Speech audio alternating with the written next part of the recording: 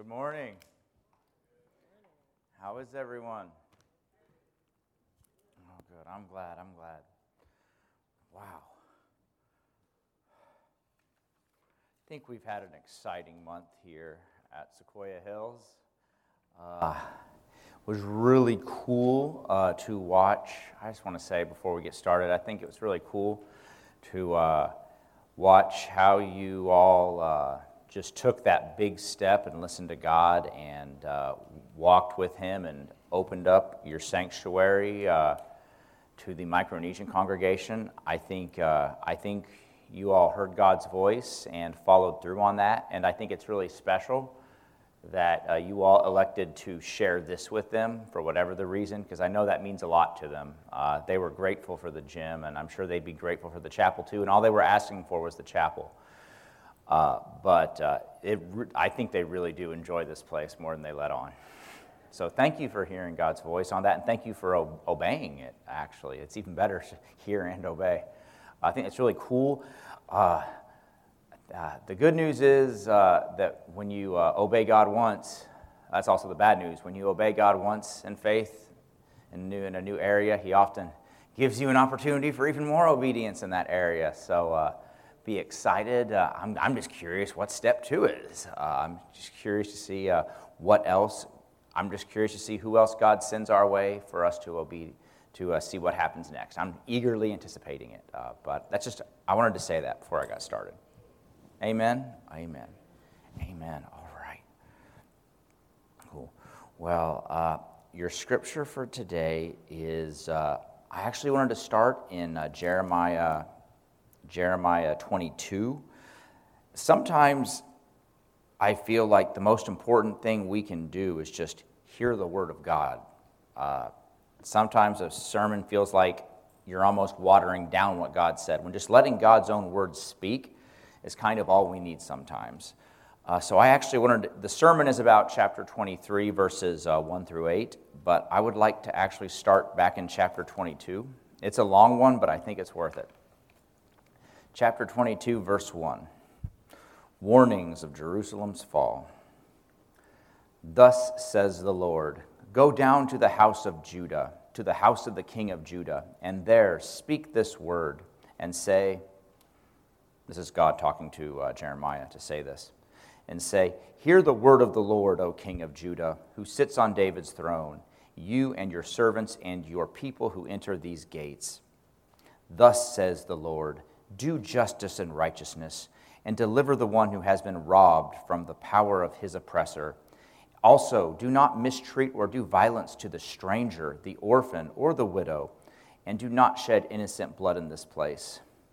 For if you men will indeed perform this thing, then kings will enter the gates of this house, sitting in David's place on his throne, riding in chariots and on horses, even the king himself and his servants and his people. But if you will not obey these words, I swear by myself, declares the Lord, that this house will become a desolation. For thus says the Lord concerning the house of Judah, you are like Gilead to me, like the summit of Lebanon, yet most assuredly I shall make you a wilderness, like cities which are not inhabited. For I shall set apart destroyers against you, each with his own weapons, and they will cut down your choicest cedars and throw them on the fire. And many nations will pass by this city, and they will say to one another, why has the Lord done thus to this great city? Then they will answer, because they forsook the covenant of the Lord their God, and bowed down to other gods and served them. Do not weep for the dead, or mourn for him, but weep continually for the one who goes away, for he will never return or see his native land. For thus says the Lord in regard to Shallum, the son of Josiah, the king of Judah, who became king in the place of Josiah his father, who went forth from this place. He will never return there. But in the place where they led him captive, there he will die, and he will not see this land again. Woe to him who builds his house without righteousness, and his upper rooms without justice, who uses his neighbor's services without pay, and does not give him his wages, who says, I will build myself a roomy house with spacious upper rooms and cut out its windows, paneling it with cedar and painting it bright red. Do you become a king because you are competing in cedar? Did not your father eat and drink and do justice and righteousness? Then it was well with him. He pled the cause of the afflicted and needy. Then it was well. Is not that what it means to know me, declares the Lord? But your eyes and your heart are intent only on your own dishonest gain, and on shedding innocent blood, and on practicing oppression and extortion. Therefore, thus says the Lord in regard to Jehoiakim, son of Josiah, king of Judah, they will not lament for him, alas, my brother, or alas, sister. They will not lament for him, alas, for the master, or alas, for his splendor. He will be buried with a donkey's burial, dragged off and thrown out beyond the gates of Jerusalem. Go up to Lebanon and cry out, and lift up your voice in Bashan. Cry out also for Abarim, for all your lovers who have been crushed. I spoke to you in your prosperity, but you said, I will not listen. This has been your practice from your youth, that you have not obeyed my voice. The wind will sweep away all your shepherds, all your lovers will go into captivity. Then you will surely be ashamed and humiliated because of all your wickedness. You who dwell in Lebanon, nested in the cedars, how you will groan when pangs come upon you, pain like a woman in childbirth. As I live, declares the Lord, even though Jehoiakim, the son of Jehoiakim, king of Judah, were a signet ring on my right hand, yet I would pull you off. And I shall give you over into the hands of those who are seeking your life, yes, into the hand of those whom you dread, even into the hand of Nebuchadnezzar, king of Babylon, and into the hand of the Chaldeans. I shall hurl you and your mother who bore you into another country where you were not born, and there you will die. But as for the land to which they desire to return, they will not return to it. Is this man Coniah a despised shattered jar, or is he an undesirable vessel? That's the king. Why have he and his descendants been hurled out and cast into the land they had not known? O land, land, land, hear the word of the Lord. Thus says the Lord, write this man down childless, a man who will not prosper in his days. For no man of his descendants will prosper sitting on the throne of David or ruling again in Judah. Woe to the shepherds who are destroying and scattering the sheep of my pasture, declares the Lord. Therefore, thus says the Lord God of Israel concerning the shepherds who are tending my people. You have scattered my flock and driven them away, and have not attended to them. Behold, I am about to attend to you for the evil of your deeds, declares the Lord. Then I myself shall gather the remnant of my flock from all the countries where I have driven them, and I shall bring them back to their pasture, and they will be fruitful and multiply. I shall also raise up shepherds over them, and they will tend them, and they will no longer be afraid, nor be terrified, nor will any be missing, declares the Lord. Behold, the days are coming, declared the Lord, when I shall raise up for David a righteous branch, and he will reign as king and act wisely and do justice and righteousness in the land. In his days Judah will be saved, and Israel will dwell securely. And this is his name, by which he shall be called. The Lord is our righteousness. Therefore, behold, the days are coming, declares the Lord, when they will no longer say, as the Lord lives, who brought up the sons of Israel from the land of Egypt, but as the Lord lives, who brought up and led back the descendants of the household of Israel from the north land and from all the countries where I had driven them. They will live on their own soil. This is the word of the Lord. Amen. Let us pray. Dear Heavenly Father, we need a shepherd. You are our shepherd. You are the good shepherd. It feels like our nation's without a shepherd. It's so easy for ourselves to feel like sheep without a shepherd. The people to whom the 5,000 men and women and children to whom you fed were like sheep without a shepherd, and you had compassion upon them. Have compassion upon us, O Lord. In your name, Jesus, Amen. Grace, mercy, and peace to you from God our Father and the Lord Jesus Christ. You need a king, a shepherd king. You might not think so. Americans don't like kings. We affirm government of the people, by the people, and for the people. As a worldly political policy, our American system of checks and balances is good and beneficial. It works. But before God Almighty himself, you need a king, God's kind of human king. You don't need the world's kind of king. The kings of the world can prove to be incredibly violent and murderous. One thinks of all the blood that was shed by the kings of ancient Assyria and Babylon, and Greece and Rome, or in more recent days, absolute rulers such as Stalin, Chairman Mao, or Pol Pot. The kings of the world are typically not righteous in God's way of righteousness. They rule in very unrighteous ways, with wicked policies towards the people, and in turn lead the people into other wicked ways. Because as the king goes, so goes the people. The root of the problem is this: the kings of this world are self-serving. The old adage is apt. It's all about power, getting it and keeping it. Worldly kings seek their own glory and prestige. They often don't really care about their people or their people's plight. They're interested only in feathering their own nest or their own office. What results from these policies and practices? The sheep are left to fend for themselves. They scatter. Every sinner does his own thing, trying to meet his or her own needs the best way he or she can, often at the needs of the other people around them.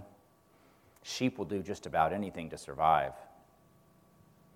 Every sinner goes his own way, and the way they go is always away from the one true God, their creator, always.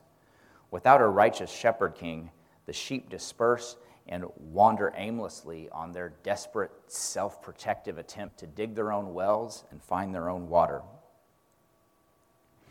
Has anyone ever tended sheep? Has anybody ever seen a group of sheep in real life? John has. They always go their own direction until they hear your voice, right? Yep, that's always. But then, they got to snap back.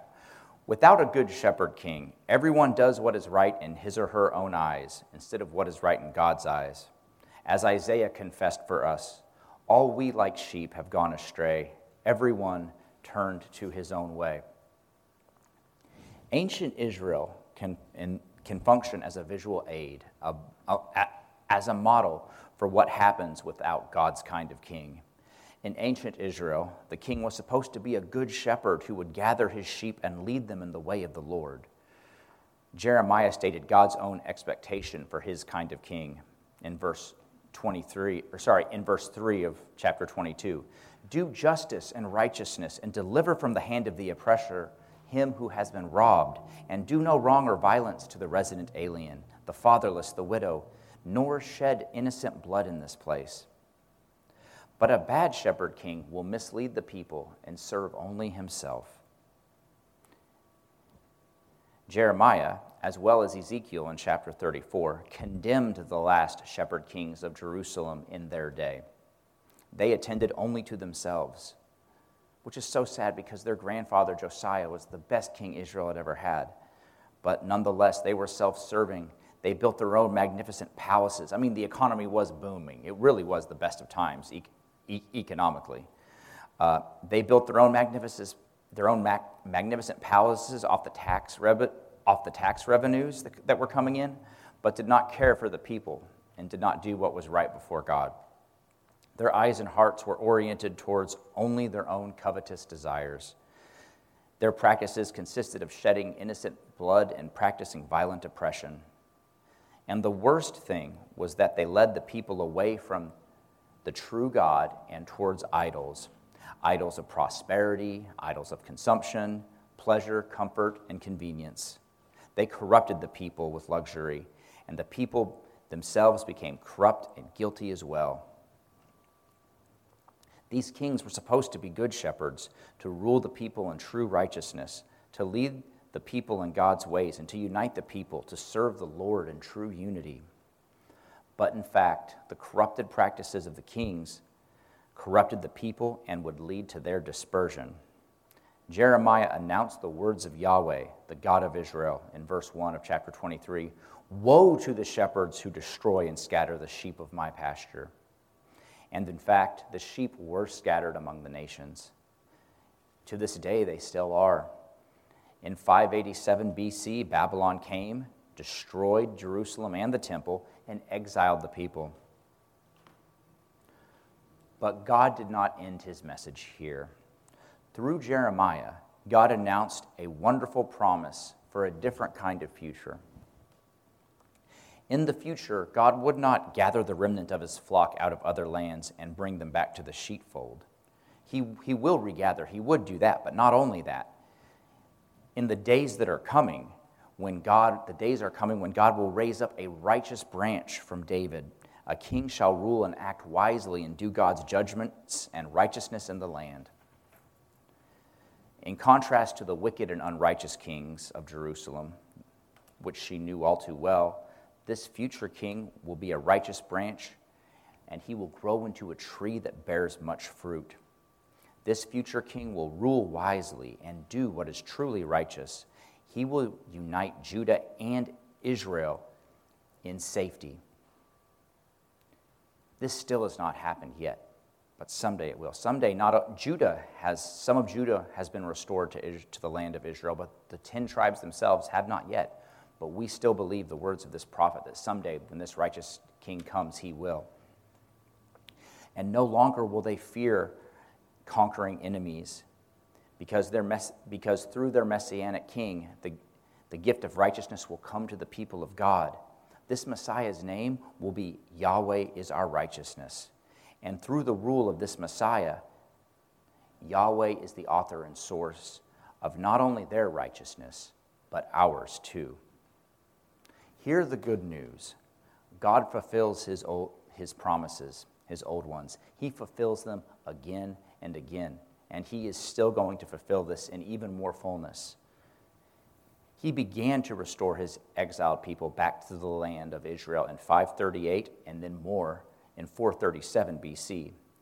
And in the fullness of time, 600 years after Jeremiah's promise, God brought his ancient promises to fulfillment for a true shepherd king. God sent his only begotten son to join the human race, to become Israel's human king from the line of David. God gave them and us a righteous shepherd king. And what did that king do? During his public ministry in the land of Israel, he had compassion on Israel as a sheep without a shepherd. He gathered to himself the lost sheep of Israel. He did what a righteous king was supposed to do. He had compassion on the helpless, the widow, the fatherless, the weak, and the overlooked nobodies. We can read about his public ministry in the gospel. And the gospel according to Mark today was a good example. He saw that the people were sheep without a shepherd, and he gathered them to himself and took care of their needs. He continues to do this even to this day for us.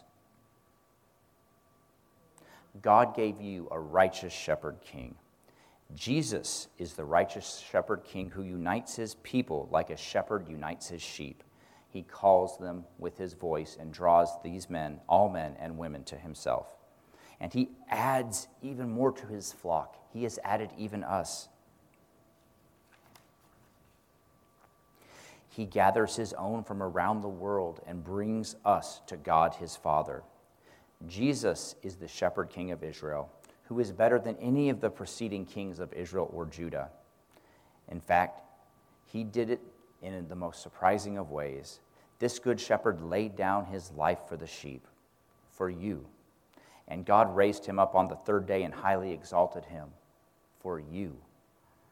Now Jesus, as the Davidic king, rules over you by his Holy Spirit. To live under his rule is a blessed life. He brings you to the God of ancient Israel, and the true God makes you a part of his own flock, his one big family. You, by faith, belong to his flock and enjoy salvation under his kingdom. You do not need to fear anything. Not even a sparrow falls to the ground without him knowing. For your shepherd king is all for you, no matter what. After those woeful shepherds, behold, the days of a righteous branch shall reign as king and deal wisely and shall execute justice and righteousness in the land. Jesus is the righteous shepherd king. Through him you receive the true righteousness of God himself. God laid on Jesus, the king, the iniquity and sin of you and me and everyone in here. God reckoned to you the righteousness of Jesus, which he achieved by... I want to go back for a second. Sometimes when we talk about Jesus bearing the sins of the world, we want to wonder if he was tempted in all, and we hear he was tempted in all ways like us, and we imagine Jesus feeling the desires we felt and then being tempted and then not giving in. Whoever thinks about it that way? Okay. And I'm not saying that didn't happen, but when it talks about God putting the iniquity and sin and bearing the sins of the world, try to think of it in another way too. Who's ever felt cut off from God after the thrill was over and just hated yourself and felt alone and isolated? Anybody ever felt that? Okay. That's what he was bearing on the cross willingly. And he didn't even have the fun of sinning before he had felt that way. Yeah, he didn't get the high. He just got the low. All of our lows for everyone for eternity. Willingly, without ever committing any of the fun, false pleasures we think are going to bring us the high just to get us through the day. That's bearing the sin of the world. And he did that because he loved us, because he is our king. And sometimes being a king means you take responsibility for the people under you, even when it's not your fault. And that's what we mean when he said he bore our iniquity and our sin. And because he did that, God reckoned to us Jesus' righteousness, which he achieved for us by taking responsibility. And by faith now we stand righteous before God because of our true shepherd king Jesus. Because he is the true source of our righteousness. And his righteousness has replaced our wickedness. And by his Spirit he has promised to lead you in righteous ways today. Believe him and trust him to do it. Be expectant as a person, as a congregation. Let us believe him and be expectant that he's going to, since we were obedient, he led us into step 1 with the Micronesians. Let's be excited and expectant and vigilant for whatever step 2 is. We do have a revival coming up. We belong to the shepherd king of Israel. Let us follow his paths, the righteous paths of our righteous king. Let's wait with eager anticipation for when Jesus ultimately comes again in glory to gather you and I and all of his flock together into his glorious, eternal, earthly kingdom. God has given you a righteous shepherd king.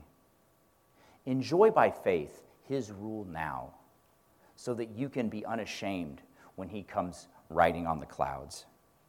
Hear the word of the Lord faithfully preached and taught. Receive the Lord's Supper rightly administered. And look forward to the day of his bodily resurrection, when you see your righteous shepherd king face to face with joy because you are going about his business when he appears. This is the word of the Lord. Amen. If any of you do not have a righteous shepherd king, if any of you have never had Jesus as your Lord and Savior and never followed after him, I'm not asking, did you ever just believe in your heart? I mean, has he ever been or just believed in your mind? Has he ever been your king that you tried to follow and obey? If that has never happened, I implore you, if the Holy Spirit is calling you by the gospel, consent to that call, come down here and pray and accept the kingdom of heaven into your life as well. Because it's going to come upon you one way or the other. Our deacons are waiting and ready to receive you and pray with you, if that should be the case.